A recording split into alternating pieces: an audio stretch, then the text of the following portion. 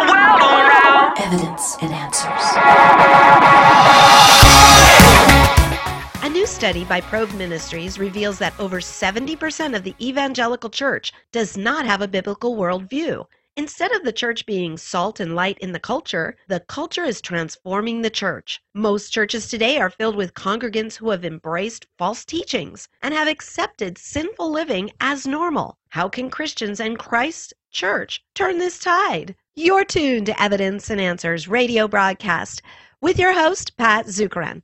Pat is an author, teacher, and international speaker in the area of Christian apologetics, the defense of the Christian faith. Today on our broadcast, Pat will conclude his interview with Kirby Anderson regarding what Christians must do if we hope to successfully renew the church and engage our culture for Christ. I was just recently, a couple of weeks ago, on a radio show, and the host asked me something about homosexuality. And he says, does that go against what the Bible teaches? And I was a little caught off guard. And I said, well, yes, that goes against biblical teaching. And he said, what about transgenderism? And I said, yes, there's only two genders in the Bible. And people were calling up, and they would start by saying, you know, I'm a believer in the Lord Jesus Christ. And I'm thinking, oh, great, we got a friendly phone call here. And he goes, it's people like you who are intolerant, who are judgmental and arrogant. It's people like you that cause wars and conflicts. It's people like you, you know, and things that I always get caught off guard, and I really shouldn't. And the next phone call I get is, hi, I'm a believer in Jesus Christ. He's my Lord and Savior. And I'm like, great, we got a friendly phone call. And he goes, and it's people like you once again. My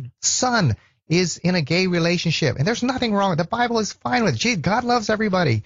And also, I continue to get caught off guard, but I shouldn't. But, you know, when I'm speaking in churches, this is happening quite often now, where I might just mention gay marriage and a side comment, or without Christ, people spend eternity in hell, separated from him forever, or transgender. There's only two genders in the Bible, male and female. And how many people in church will stand up, say something obnoxious? I haven't seen this before.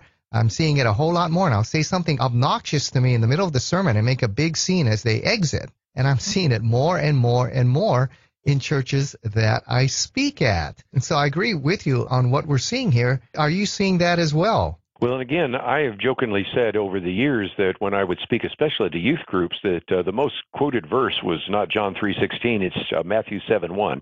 Judge not that you might be judged. And every time I would get that, I would say, now, just assuming that your interpretation is right, I don't agree with it, but then can you explain a few verses later why Jesus refers to individuals as dogs and all sorts of stuff, and he makes comments about the Pharisees as whitewashed sepulchres and all that kind of stuff? That sounds pretty judgmental. I said, I think really what you're dealing with in Matthew 7 here is that Jesus is saying, don't be a hypocrite. Don't look at the speck in someone else's eye when you've got a log in your own. But this has been used as a verse, and there are other comments being used up even apart from the church saying, well, you're not to judge. Don't judge. You're not supposed to judge, not to make any moral judgments, which is, of course, a completely wrenching one verse out of Scripture. When you think of all the verses, you can go home tonight, for example, if you're listening to this, and maybe get on one of these computer programs and type in the Bible and then the word discernment or sound mind, sound judgment, moral choice, and you will see there are all sorts of verses that both in the Old and New Testament encourage us and even really command us to make moral choices and to make moral discernment and to call people out for any kind of immorality. So this is where we have, as a culture in the Christian world even, adopted kind of this doctrine, almost this philosophy of non-judgmentalism, and a lot of that has to do with personal experiences. I've noticed over the years that when I was teaching in a Bible school or a seminary, I would listen to the pronouns when I first started teaching. This was back in the late 1980s, even in 1970s sometimes. When they talk about divorce, they'd say, no, those people. And then later on said we, and I noticed that. When you talk about, for example, living together, cohabitation, they used to say, you know, those kids living together. Now, kids in our congregation living together. And then when they start talking about homosexuality, it was they, but then it was eventually, no, we have people that have homosexual temptations inside the church. And in every case, you can see what has happened. We've sort of compromised our philosophy, our biblical admonitions, and our biblical statements to actually mirror the culture. And this is one of the reasons why that first survey we did was actually called Probe Culturally Captive Christians, because as you well know, what we were dealing with is that in Colossians 2:8, it tells us not to be taken captive by false teaching and false ideas. Or you could, in addition to Colossians 2:8, think of Romans 12:1 and 2, do not be conformed to this world. But we have within the church today a lot of places where people have been conformed to a secular view of the world, conformed to kind of a tolerance view of the world, in part because they now know people that they don't want to necessarily be judgmental of, and so they've changed their theology to match the world. And I recognize that you and I and other Christians are going to find more and more difficulty beginning to address some of these ethical issues because they just simply can't bring themselves to say that certain kinds of behavior are right and certain kind of behavior is wrong. Certain things are true, and by definition, other things are false. And yet that's the world that we're going to have to minister to, and it's due to everything from postmodernism in the truth category to relativism in the ethical world. And that's why in churches and in talk shows, quickest way to pick a fight is not to even try to pick a fight, but just simply say that I believe the Bible is true and the Bible says certain kind of behavior is wrong and certain kinds of actions are wrong. That will immediately raise the temperature in the room because people have bought into this idea of non-judgmentalism. Yes, well, Kirby, Generation Z, the generation that ends the Christian influence in America? That's a good question because in every one of these groups, Pat, individuals that are, we still have the best and the brightest. I still, on my radio program, have a millennial roundtable, and we try to even bring in some Gen Z in there as well. And so there are still very dedicated Christians who are Orthodox, but they're a smaller percentage. And so the question is, will that be the end? We would hope not, but it is certainly, I think, fair to say that whereas we were a Christian nation, and by that I don't mean that everybody was a Christian, I don't mean that even all the founders were Christians, but I do mean that there was sort of a reigning Christian worldview, and that has evaporated for some time. But still, the hope was is that there would always be a remnant, and there is that remnant, but it's a much smaller remnant.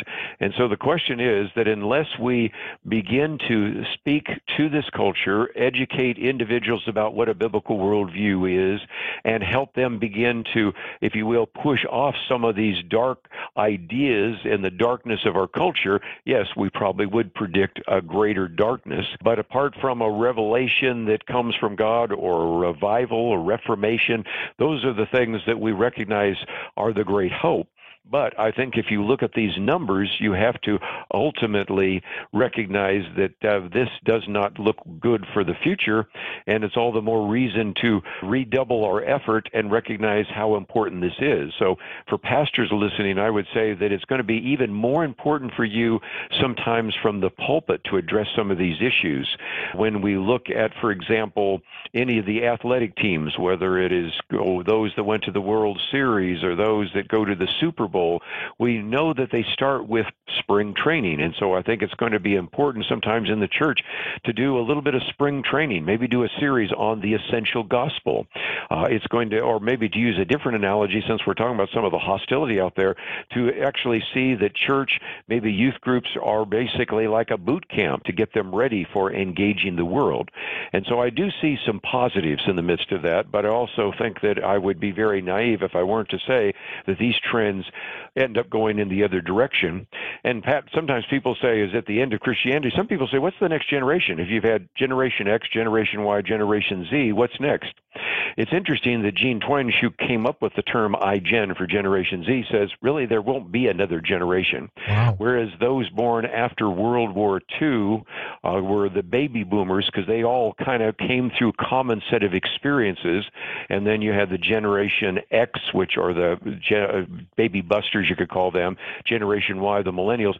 They all had a kind of a common experience. But the argument is that we won't have in the future maybe a generational cohort support, because a lot of those individuals now aren't going through a common experience other than they're going through the common experience of social media, which also answers one of your other questions. Why is it you're seeing more and more secularism today? Well, young people in particular spend a lot of time in front of screens, computer screens, video screens, movie screens, or the screens on their phones. And if you think about that, the average young person today spends about 10 hours probably a day looking at screens.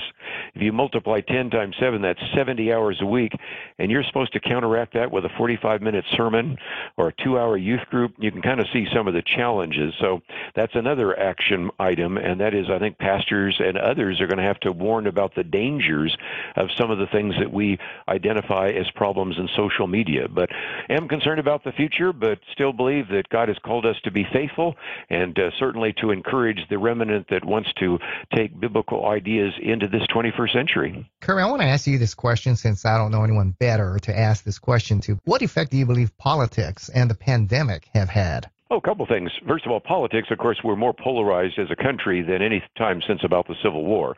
Have we been polarized before? Oh, yeah, look at the American Revolution, look at the Civil War, look at a couple other times. But the polarization, rather dramatic. So politics has had an impact, no doubt about that.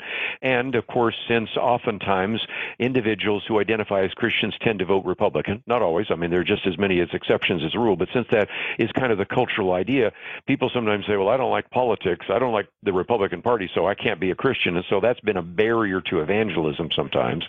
But then when you look at the pandemic and the lockdown, this is another issue, and that is just the atomization of our society. I know Os Guinness has talked about this as well, this issue of loneliness and isolation. Because of this, people are spending more time in front of the screens and less time face-to-face. So when you go and speak to various youth groups, and I was just at a Christian Academy recently doing the fundraiser for them and then speaking to the seniors and speaking to the staff and all the rest. If you come to a Christian school or you talk to homeschool kids, they can look you in the eye and they have usually a little bit better relation of skills. But if you talk about the kind of the typical young person today, whether we're talking about Generation Y or Generation Z, but especially Generation Z, they're called digital natives. They have spent most of their time in front of a screen. They've never lived in a world where there wasn't an iPad or an iPhone. That's why Gene Twenge calls them the iGen generation. They really have a lack of sometimes social skills and relationship skills that's kind of important.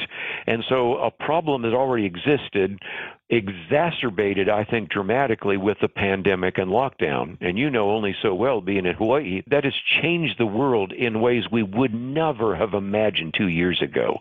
If I told you 2 years ago that there would be governors and mayors closing down churches, closing down various aspects of business and the whole community, you'd think, I've probably lost it. I don't even think some of the preppers would have believed that. But that's exactly what we've been through for the last 2 years. So it's taken a problem that already existed and made it worse. And so that's one of the reasons why, again, I think we need to pay attention to this and also recognize that there are some real opportunities, because there are a lot of people out there that are feeling lonely, isolated, full of anxiety, tendencies toward suicide higher than ever before. So what we need to do is help those individuals that have those very significant emotional and spiritual needs to see the connection between their needs and the answer that is found in the gospel, the answer that is found in the person of Jesus Christ. But yes, those have made a problem that has been going on for some time even worse, and some of the reason why we just need to get back out into the community and do any way we can to reach the gospel to this next generation. Yeah, so Kirby, you've raised a lot of great issues and concerns, and you touched on a little bit about this, but summarize for us then now, what can Christians and the church do here to stem the tide? First of all, I'd say to any pastor, Sunday school leader, small group leader, I've sort of said it, but let me say again, I think there is going to be a real need for you to, if you're talking to individuals in your church, to not assume that those individuals in the church necessarily have a biblical worldview. We've done surveys in the past here at Probe. I can think of one Bible church not so far from where I'm broadcasting here, where we did a survey. The pastor was teaching good doctrine. Matter of fact, he was a professor at Dallas Seminary, but we surfaced just all sorts of people in the congregation that weren't thinking biblically. And so I think there's a tendency for a pastor or a Sunday school teacher stand in front of the congregation, in front of the pulpit, or in a Sunday school class in front of the podium, and assume that everybody believes what you do. And I think it's going to be really important, if you're first of all talking to believers, to know that even if they're saved, doesn't necessarily mean that they're thinking biblically. So there's going to be a need for, as I said before, spring training, boot camp, kind of the essential gospel. Why do we believe in the fact that Jesus died and rose again? And how does that relate to this idea of salvation? So we've already talked about this idea of pluralism. So I would want to certainly have a sermon on John 14:6. Jesus says, I am the way and the truth and the life. No one comes to the Father but through me. When we talk about the need to share our faith, we found that a high percentage of these individuals don't know what the Great Commission is. So take them to Matthew 28, verses 18 and 20. And so that would be the kind of thing that you would want to do inside the walls of the church to really begin to help them understand the need to have a biblical worldview and to make some moral and, if you will, theological distinctions. Now, for the outside the church, it seems to me that I've already talked about what I call the Field of Dreams myth, this idea that if we are really dedicated, there are going to be people coming in the back of the church and sitting in the congregation and getting saved. Well, that's just not going to happen. We're going to have to reach out to them. How do we reach out to them? Well, certainly radio, what we're talking about right now, is one way. Many of these churches that have had Zoom calls, or they've done online services, an individual that would never walk into a church might turn on the TV and watch something, and so that could be an opportunity, might turn on their computer and watch something.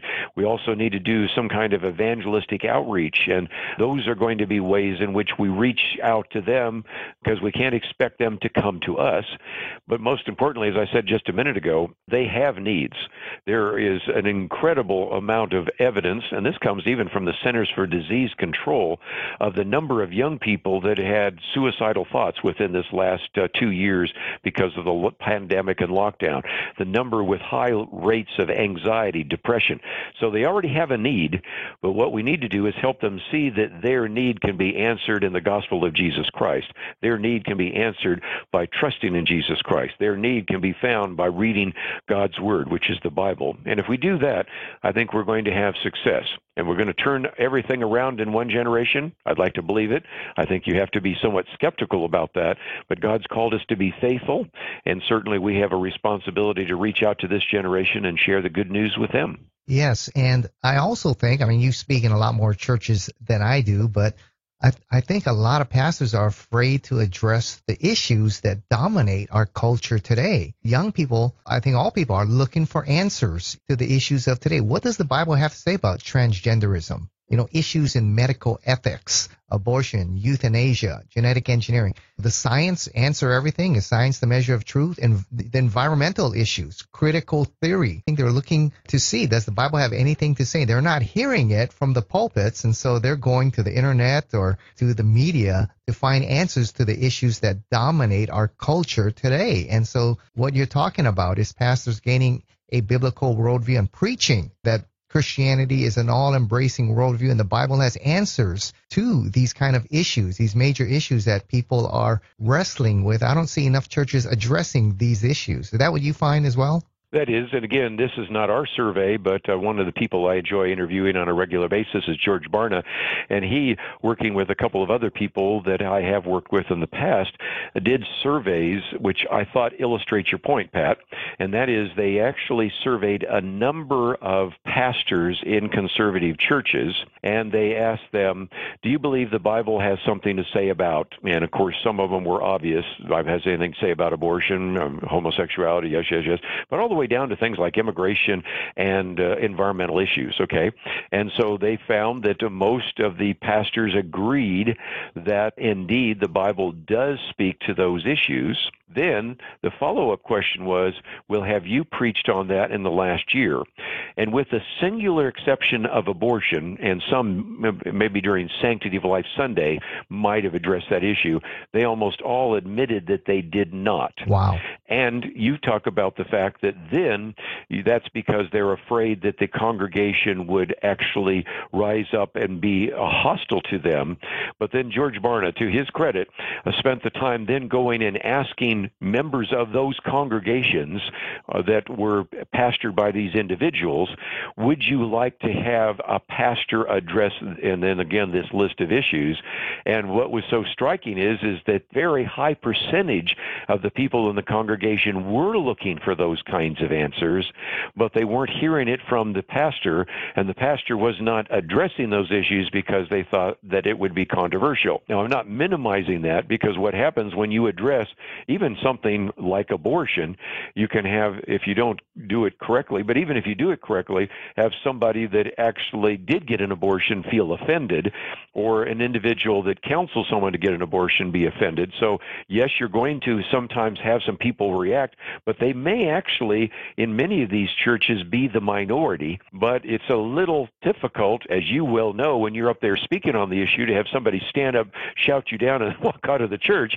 That kind of cools your enthusiasm for covering those issues. But what we're finding is that in his surveys, there are a good number of individuals that say, I'm looking for information. I would like to know more about how to take my Christian values into the workplace, into the classroom, into the courtroom, into the newsroom, into the polling place, but in the boardroom in particular. But I don't get any understanding about that. I get some kind of feel-good messages, or I learn a little bit more about theology. I learn a little bit more about systematic theology. I learn a little bit more about stories about Jesus Christ, but I don't know how to apply it. And so I'm looking for it. And the pastors, on the other hand, are saying, yeah, well, if I get into that issue, I'm going to lose a donor here. I'm going to get somebody upset with me. And so that's kind of the, if you will, the standoff that we found ourselves in. And George Barna, if you want to find some of his surveys, he's documented that in pretty significant ways. Yes, and that's great encouragement, I think, for pastors to have the courage to address some of these issues. Now, a lot of them, in order to address these issues, need information so they can address these issues with integrity and with truth. And Probe Ministries is a great place because you folks write on many of these issues, providing a solid biblical worldview. So give us some information, Kirby, how people can get in touch with you. Also, your radio show that addresses a lot of these issues here, Point of View, which is a national syndicated show, but also your website and other ways people can get informed and equipped to address these issues, pastors and lay people alike. Well, again, first of all, the website is probe.org, which is probe.org. Now, if you go there right now, you'll see a little button that shows the survey, so you can go in there and find all the survey results, a lot of articles by Steve Cable that has analyzed this, and other surveys and material. Then if you just go out and look at our podcast, we have a podcast, but we also have a radio program. A 3-minute radio program is also put in a podcast format as well as an actual podcast. And so you're going to see almost 2,000 different articles. So that would keep you busy for a long time at probe.org. But you did mention I also wear another hat, and that is as a host of a show called Point of View. Point of View is at pointofview.net, and there we cover issues every single day. The people that you've interviewed on Evidence and Answers, I interview those and many others. And also we produce these little booklets, because I found, Pat, a lot of people say, you know what, I hate to admit it, but I'm not going to probably read a book. But if you give me a booklet that I can read in 10 minutes, I'll read that. And so some of the most recent booklets I've done have been on capitalism and socialism and critical race theory and climate change and work and money and God and science and all sorts of other topics that we try to, first of all, give you some of the basic facts, then what we think would be a biblical response to it, and then we have, for further reading, what we think are 3 or 4 of the best books or articles that you could read. So you can actually say, if you only had 10 minutes, Kirby, and you gave me a biblical view on immigration, or a biblical view on the Second Amendment, or a biblical view on constitutional interpretation, or how would I think about this idea of critical theory? Where did it come from? The Frankfurt School. What about this idea of critical race theory? How should a Christian think about that? But I'm only going to give you 10 minutes. So what would you say in 10 minutes? That's really what these booklets are all about. So those are available at pointofview.net. But of course, you can find a lot of that same material at probe.org. And most importantly, I encourage people to support you at Evidence and Answers, because you're doing the Lord's work, and I think you are certainly worthy of financial support. Thanks a lot, Kirby. You've been listening to our interview with Kirby Anderson, the president of Probe Ministries. And you can go look up information on this great ministry and all the resources that they have at probe.org. And also, he's a nationally syndicated talk show host of the radio talk show Point of View that we hope someday will come here to a station here in Hawaii. Kirby's a well-liked speaker. He's a regular guest on Evidence and Answers and at our annual Apologetics Conference here in the islands. So, Kirby, thanks again for being with us here on Evidence and Answers. Thank you. It's been a great opportunity. We've run out of time. Thank you for joining us here on Evidence and Answers radio broadcast. We hope you enjoyed today's show. You'll find we have a wide variety of different topics that will make for an incredible conference series. If you would like Pat to speak at your church, your Bible study, or even schedule a conference at your church or location, give him a call in Hawaii. That number is 483-0586. Or you may contact him through the Evidence and Answers website. That's evidenceandanswers.org. Use our search engine for available resources. You'll find we have everything from atheism to Zen Buddhism, including articles and additional audio for you to listen to or download. So be sure to share our website with those around you. To keep quality broadcasts like Pat's on the air, we rely on generous support from you, our listeners. For the opportunity to donate, head on over to our website. Once again, that's evidenceandanswers.org. Evidence and Answers would like to thank one of our sponsors, the Honolulu Christian Church. If you don't have a home church and are looking for a great place to worship, check out the Honolulu Christian Church. For service times, log on at honoluluchristian.org. Join us again next time on the air or online as we provide compelling reasons for faith in Christ. That's Evidence and Answers with Pat Zukeran.